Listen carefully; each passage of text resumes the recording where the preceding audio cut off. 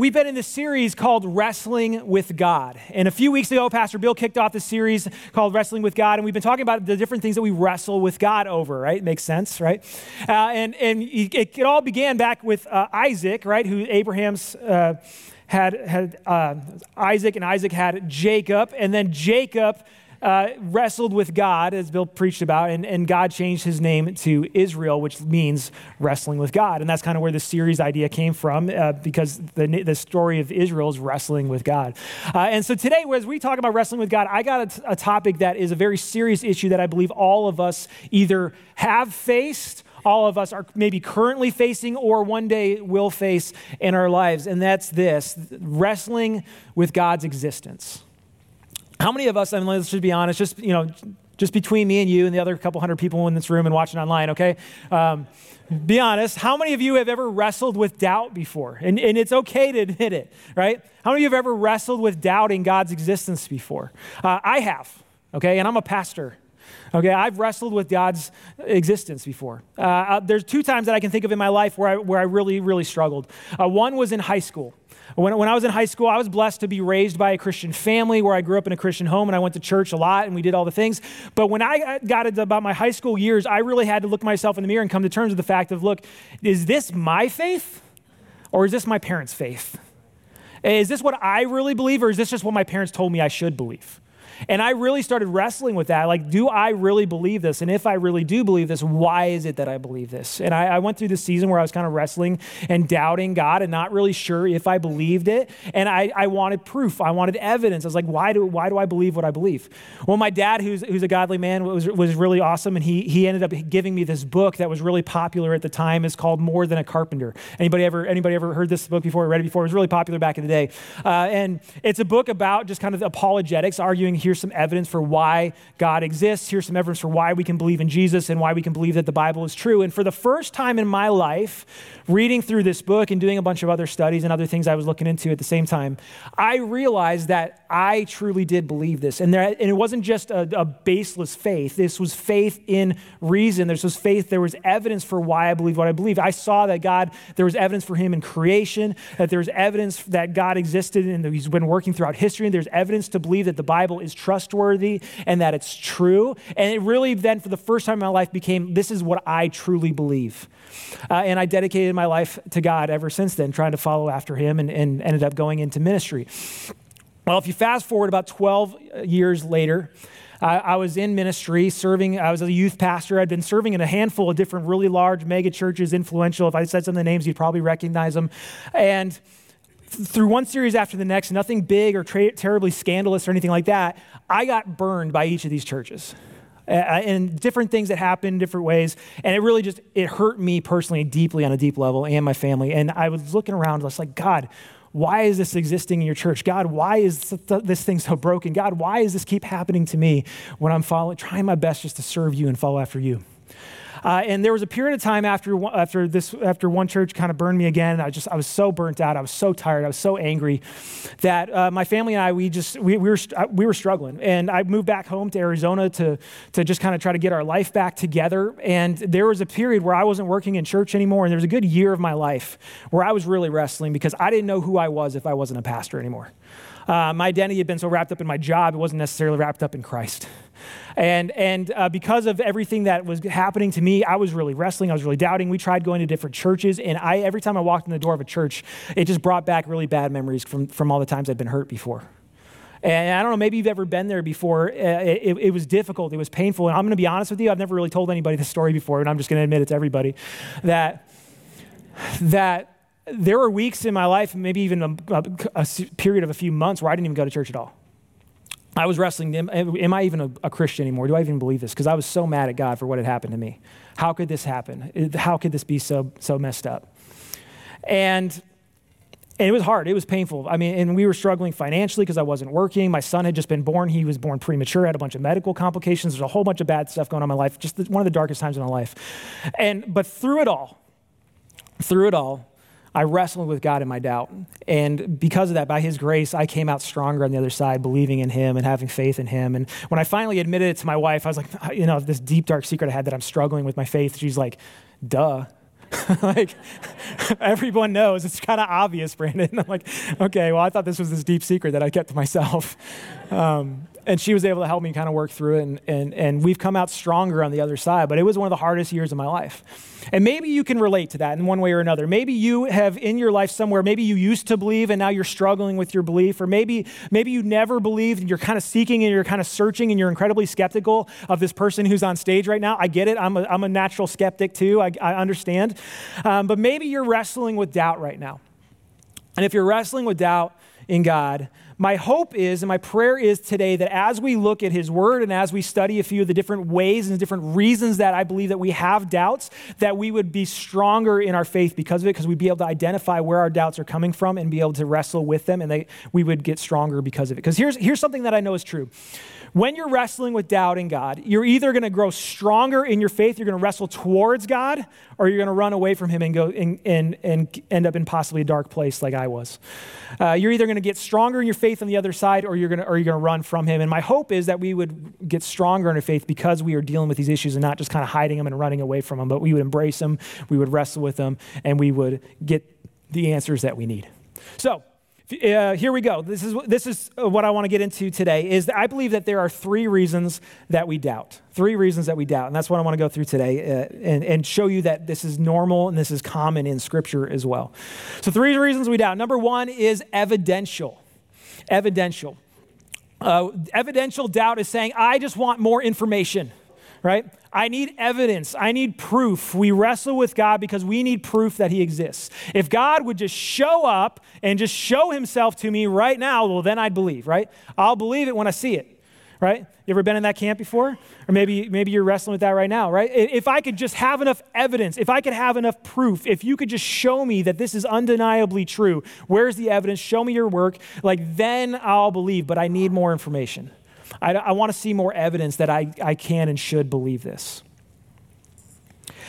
And if you're in that camp, the good news for you is that you can see this in Scripture as well. A great example of this is the disciple Thomas. You've ever heard of Thomas before. He's famously known as what? Doubting Thomas, if you've ever heard his story, right? He doubted. He's famous for doubting. And famously, what happens when Jesus died and then he rose again from the dead, he showed up to a bunch of the disciples, and Thomas missed the party. He wasn't there. He showed himself to everybody else, and Thomas missed it. And Thomas then, when everyone goes, we've seen Jesus, he's back, he goes, no way. Somebody doesn't just get crucified like I just saw and get back up. Like, that's just not how it works, guys. And Thomas was naturally skeptical, which I think a lot of us can relate to. But then, this is what happens in John chapter 20, verse 24 through 29. It says, now Thomas, one of the 12, called the twin, was not with them when Jesus came. So the other disciples told him, we have seen the Lord. But he said to them, unless I see in his hands the mark of the nails, and place my fingers into the mark of the nails, and place my hand into his side, I will never believe. So Thomas is saying, prove it, show me. I'll believe it when I see it, right? I'll never believe. But then here's what happens. God shows up 8 days later. 8 days later, his disciples were inside again, and Thomas was with them. And although the doors were locked, Jesus came and stood among them and said, peace be with you. Then he said to Thomas, put your finger here and see my hands. Put your hands and place it on my side. Do not disbelieve, but believe. And Thomas answered him, my Lord and my God. And Jesus said to him, have you believed because you've seen me? Blessed are those who have not seen and yet have believed. Pretty powerful story, right? Thomas says, I'll believe it when I see it. And Jesus says, oh yeah? Okay, here I am. Boom, there he is. And he knows exactly what Thomas had said, right? Look, here's my hands, here's my side. Like, check it out. You can believe in this. But then he looks at Thomas and he says, look, you believe because you saw me, but guess what? More blessed are those people who have not seen me and that they still have faith. He's talking to people like you and me who have faith and believe today. We are more blessed because we didn't see Jesus right here in the flesh, but we still have faith and we still believe in God. And Jesus is saying, look, you're going to be blessed because you have that kind of faith. It's pretty powerful, pretty cool. But Thomas was an evidential doubter, right? Show me the evidence. Show me the proof. I want to see it. And here's the good news today, if you're in that camp, is that the more we do research, the more that science learns, the more that we grow, the more that we know, and the more that we study the universe around us, the more we realize that there is no real good naturalistic explanation for how everything came to be. You can trace it back a certain level of way, but at some point you get to a point where you go, there is no naturalistic, scientific explanation for how matter just exploded or came out of absolutely nothing. Like that just doesn't happen, right? Or you study the universe around you and you see how orderly and how beautiful and how it all works together and how infinitely complex it all is, yet so delicate where things were off just a little bit that it would all just fall apart. And you go, there is no way that just absolutely happened by complete random chance and circumstance, right? Like that's just not how it happens out of chaos. Things don't just grow out of chaos. And we look at that and we can see that what the Bible says in Psalm 19:1 is absolutely true. It says, the heavens declare the glory of God and the sky above proclaims his handiworks. We see evidence of God's existence all around us in all creation. And again, there's no real good naturalistic explanation of how this all came to be. And so here's what we have to understand is you're talking about faith. If you're a Christian, you got to understand this, is that Christian faith is not blind faith. The Bible says we walk by faith, not by sight. That's absolutely true. But it doesn't mean that our faith is absolutely blind. It doesn't mean that our faith is unfounded. It doesn't believe that we don't have reason to believe what we believe in, right? Why do we believe what we believe? Well, we believe in God because he's showed himself to us through his creation, through the way that he's worked throughout history, through the way that he's shown up and worked in our lives, through the ways that he's changed us, through the ways that he's showed up and answered our prayers. We've seen his evidence of his existence all around us if you're looking for it. But we got to understand that faith, everything in life at some point takes faith, right? Like think about it this way. As you were on your way to church this morning, you got yourself probably in a very heavy metal object and sped down the road about 60 some miles an hour. And if you were late, maybe faster, right? And you're flying down the road. And what happens? You go to an intersection, the light's green, and you just keep flying. You don't even look twice or think twice about it, right? But then what is that? That's faith. Because we have faith that other light's going to be red and the other car that's going 60 some miles an hour the other direction isn't going to come through that intersection and hit us, right? And why do we have that kind of faith? Well, because we've been told that we can believe it, but also because we've done it and we've seen it over and over and over and over again. So now we drive and we probably don't even think twice about it. But maybe the first time you got in a car, you probably white-knuckled it through that intersection kind of like I did when I first started driving, right? Because it takes faith to know, we don't absolutely know that other car is going to stop. We believe they will, right? We've got faith. The same thing happens when you drive over a bridge, right? You didn't get out of the car and go inspect the support structure and make sure that this bridge is sturdy and going to hold. You just drive right over it and you just have faith that it's going to hold, right? It's the same thing when you walk to somebody and you're hanging out and you're talking and you say, hey, see you later. It takes faith that you're actually going to see them later, right? Because you don't know what's going to happen between now and later. But you believe you're going to see him again. That takes faith. Everything in life takes a little bit of faith. It takes a lot of faith if you're Pastor Bill to believe that the Vikings are going to have a good season this year. That might be a little big. Maybe not reasonable faith, but it's still faith. We've all got faith, right? We've all got faith. And all of us who are rooting for football teams, we got faith right now. Our team's undefeated. But here's the deal. At some level, everything takes faith. At some level, you get to a point where you can stack as much evidence if you want, and you get to a place where you've got to just have some faith in something, right? There's very few things in your life that you have absolute, undeniable proof about. Even science. Like we love science. Science is good and all that stuff. It's done a lot of great things. It's proven a lot of things. It's proven to be true. Okay, but have you ever done all the research? Did you do all the experiments? Did you understand everything that your science teachers taught you in school? Did you even pay attention? Right? Like you can look at science and science is good and there's a lot of things that it's proven to be true, right? But is it absolutely always right all the time or do they sometimes get things wrong? Sometimes they get things wrong, right? Even when you're talking about scientific, studies and things like that, you still have to have some sort of faith. At some point, you've got to believe. You believe, and it's not necessarily unfounded. You believe because there's evidence. You believe because there's reason. You believe because the person is proven trustworthy in the past. Whatever else, but at some point, you have to have faith in everything. Very few things are undeniably true. So, here's where I'm getting at today. If you're in the evidential doubt camp, if you're an evidential doubter, my hope and my prayer is that this would spur you on to go get some more information. There's tons of it available. That's the good news for you today. There's tons of great work that's been done. There's a lot of great books that have been written. We got a library over here at the church. You can go check out some books. They've got a bunch of good stuff over there. If you need more evidence, if you need to do some study, if you need to look into whether or not God exists because you need more evidence to have a well-founded, reasonable faith in God, you can get it today. You can go look for it today. And I hope you do. But here's my theory that I want to just kind of propose to all of you today, okay? I think most people claim that they doubt in God because of the evidence, but for a lot of people, that's just a front. That's just a mask. That's just saying, I don't believe in God because I need more evidence, but what it's really doing, if you get down to it, their doubt is a lot more personal than that. It's not just about information. A lot of it is very personal. And here's what I mean by that. If you look at the next couple reasons that I believe we doubt. And so number one is evidential. We need some more information. But the second one is circumstantial doubt. Circumstantial doubt. This has everything to do with our life circumstances, the way that where we find ourselves in the world. And circumstantial doubt, where evidential doubt's about information, circumstantial doubt's about emotion. It comes from our heart, right? God, how could you let this happen to me? Do you even exist if this exists in the world? We encounter difficulty, we encounter evil, we encounter corruption and difficult circumstances in our lives, and we start to doubt God and run away from God because how could a good and loving God allow this to happen? Ever heard that argument? How could a loving God allow kids to get cancer?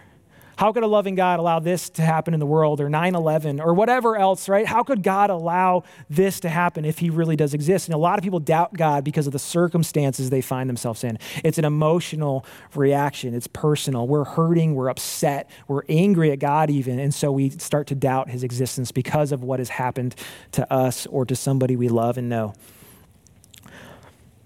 This was kind of my story, wasn't it? When I was running from the church and angry at the church, I was mad at God a little bit because of where I found myself.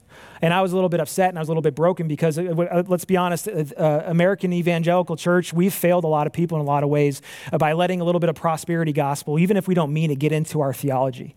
Where we start telling people that if you just follow God, everything's going to be great, you're going to be healthy, you're going to be wealthy, you're going to be happy, and guess what happens? I've seen a lot of young believers who go off into life thinking that everything's going to be great because they're following God with all their hearts, and before they know it, life hits them upside the head, and they instantly, their faith is shattered because they don't know what to do when things get hard, when things get difficult, when they go through trials. But God never promised that life was going to be easy. He never promised that everything was going to be good. In fact, it's quite the opposite. He said, you will have troubles in this world. You will be persecuted in my name. You will have trials. In this world, you will have trouble. It's going to be difficult. And so if we go around thinking that we are just everything's going to be great because we follow God, we realize really quickly that we've got a false God. We've got an idol that we've set up for ourselves. That's not who God really is. And we can get disillusioned in our faith pretty quick.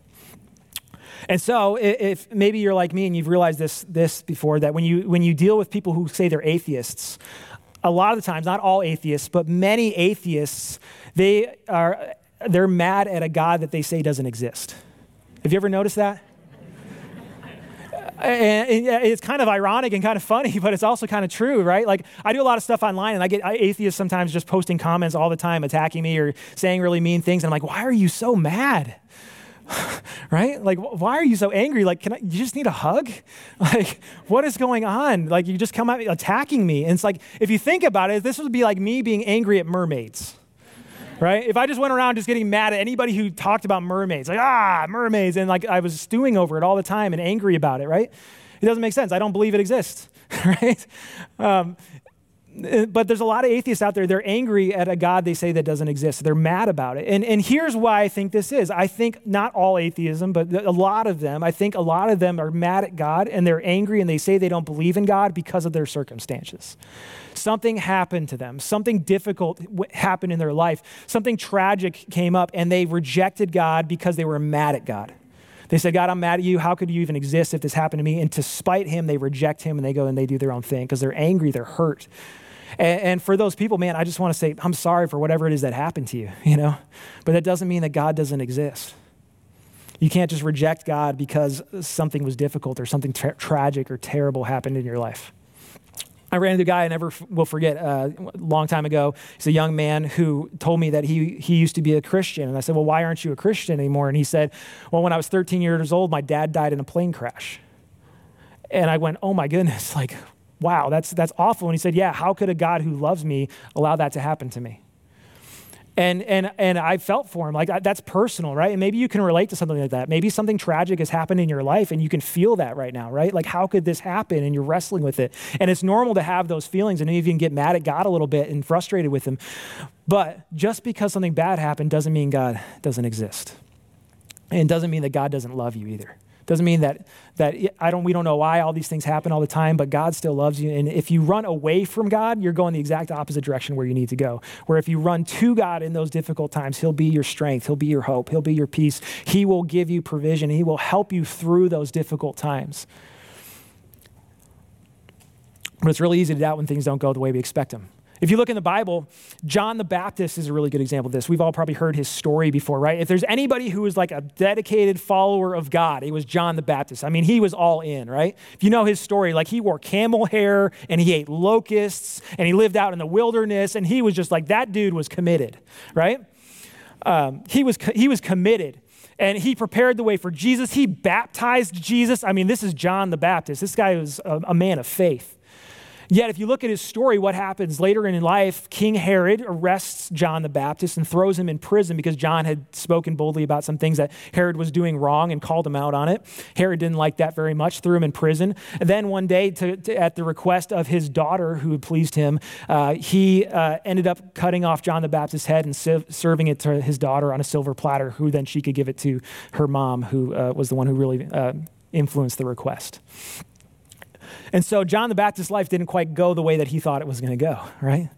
He died a martyr's death, still a man of faith. But if you look at his life in prison, even John the Baptist had doubts when his things weren't going the way that he thought they were going to go. So look at Matthew chapter 11, verse 2.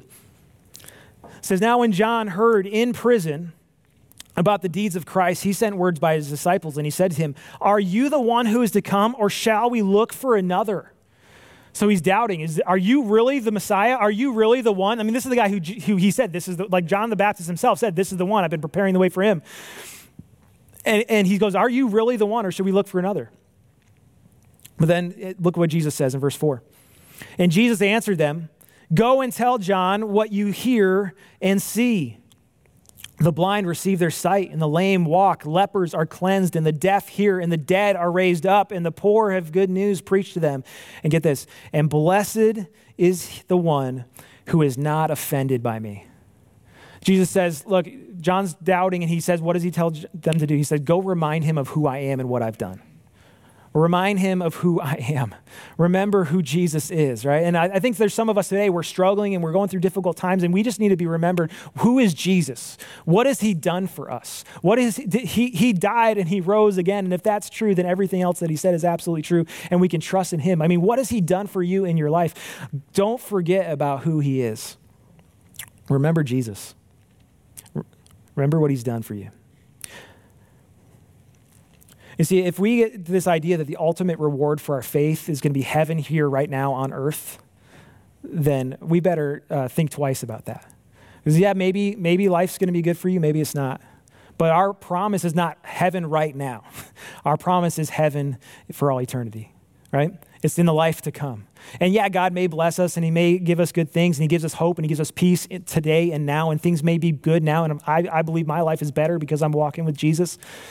But the ultimate promise, whether things go well now or I get persecuted or things tragic happen to me in this life, it's not the promise that we're going to be blessed right now, but it's the promise of the blessing in the life to come. That's what we hold on to. That's where our hope is, right? Look at this. James 1:6 says, "The one who doubts is like a wave of the sea that is driven and tossed by the wind." So if you're doubting, you're just getting tossed back and forth, and life's just kind of happening, and it's difficult, and it's turbulent, it's trouble. But then look, if you skip to verse 12, it says, "Blessed is the man who remains steadfast under trial. For when he has stood the test, he will receive the crown of life, which God has promised those who love him." If you stand the test, if you stand through the trials, if you persevere in your faith when life gets difficult, because it will be difficult, then God says you're going to be blessed and you're going to receive that crown of life in eternity. That's what we are holding on to, right? So don't let your circumstances cause you to doubt God's existence. Saying that you don't believe in God because your life is difficult is a very illogical argument, because it has nothing to do with his existence. It has everything to do with your feelings, right? So maybe you're in the circumstantial doubt camp, but often that's not the whole story. So, like I said earlier, there's the reasons we doubt. There's evidential, which is often a mask for things. It's I want information. There's some people who are just in that camp. And then there's circumstantial. We get emotional. It's personal to us. Something bad happened to us, and so we doubt. But the third reason we doubt, I think, goes even deeper than that. And I think it's at the heart of most issues for most of our doubt. But most of us are too, we won't do the real soul searching, or we're not brave enough to actually admit it. And the third reason that I believe that we doubt is prideful. It's prideful. And prideful doubt is just rebellion. It's rebellion against God. Prideful doubt is saying, look, I want to be Lord of my life. I want to be in charge. I want to live my truth and live life on my terms, my way, the way I want to do things. I want what I want more than I want God. And so that's the natural nature of a human heart, isn't it? We want what we want, and we're going to pursue what we want, and we reject God. We rebel against God because his desires and what he commands us to do are contrary to our natural sinful desires. This is the story going all the way back to Adam and Eve, the very first sin in the Garden of Eden, right? What does Satan tell them when he's tempting them to eat the fruit, the forbidden fruit that they were commanded not to eat? Look at Genesis chapter 3, verse 4 and 5. It says, "But the serpent said to the woman, 'You will surely not die. For God knows that when you eat of it,'" the fruit, right, the forbidden fruit, "'your eyes will be opened,' and what? 'You will be like God, knowing good and evil.'"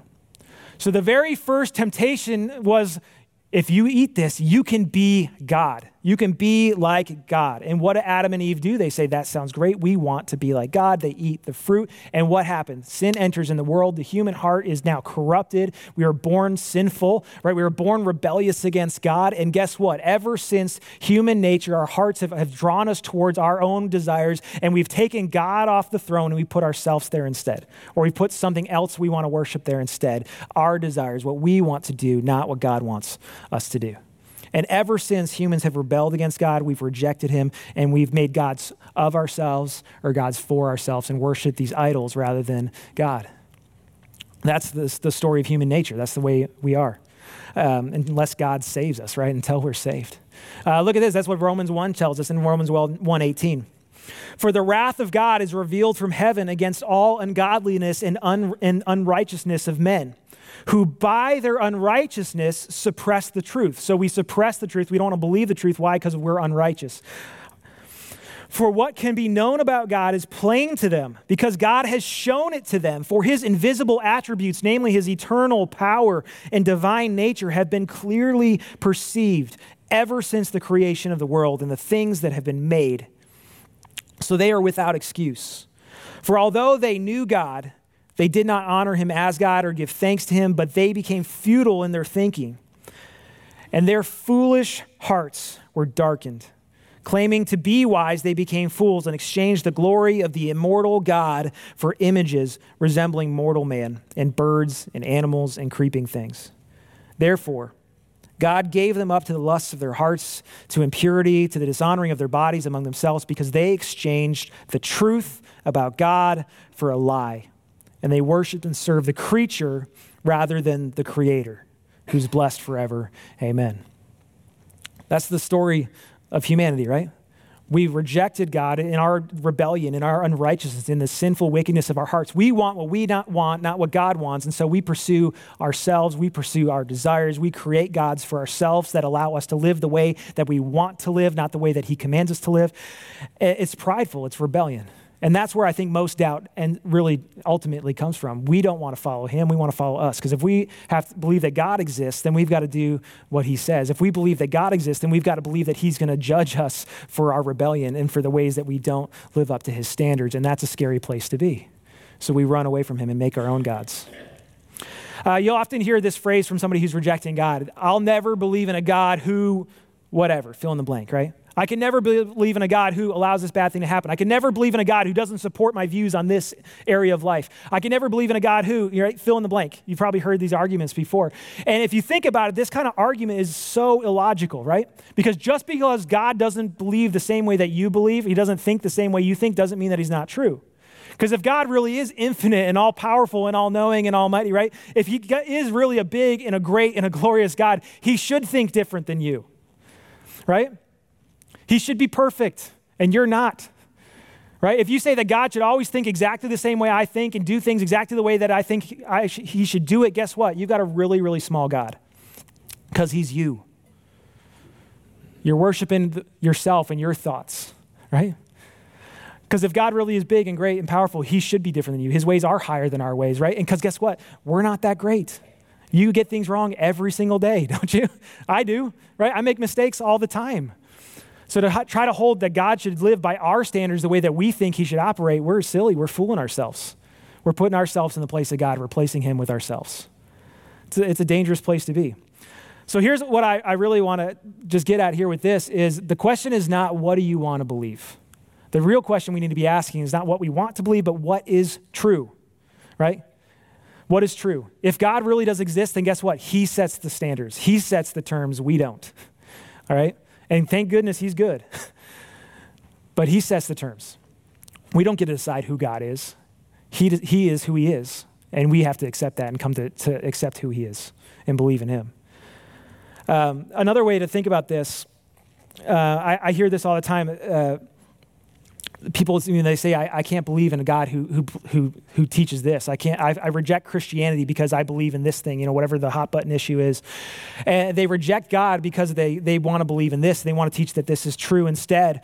And if you claim that you have this universal moral standard, but you reject the fact that God exists, okay? Think about this. If you have some universal moral truth that everybody has to live by, but God does not exist, that doesn't make any sense. It's logically contradictory, right? Because in order to have some sort of universal moral standard, you've got to have some sort of universal moral rule and some universal moral law that has to come from some universal lawgiver, right? There's got to be somebody who declares what's right and what's wrong and who judges what's right or what's wrong. Otherwise, guess what? If God doesn't exist, morality doesn't exist. You can do whatever you want. We're just particles flying through space. If you really get down to it, right? So to say that God has to be exactly this way or that way because you believe that that is true, and to claim that I reject God because he doesn't, you're just basically saying I should be God.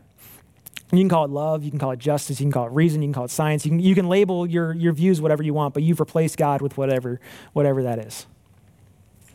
And you're claiming that your virtue is the highest of all. So here's my point today, and what I just want to get at is if you're wrestling with God, if you're wrestling with doubt, if you're struggling with whether or not God exists, the good news is that it's normal.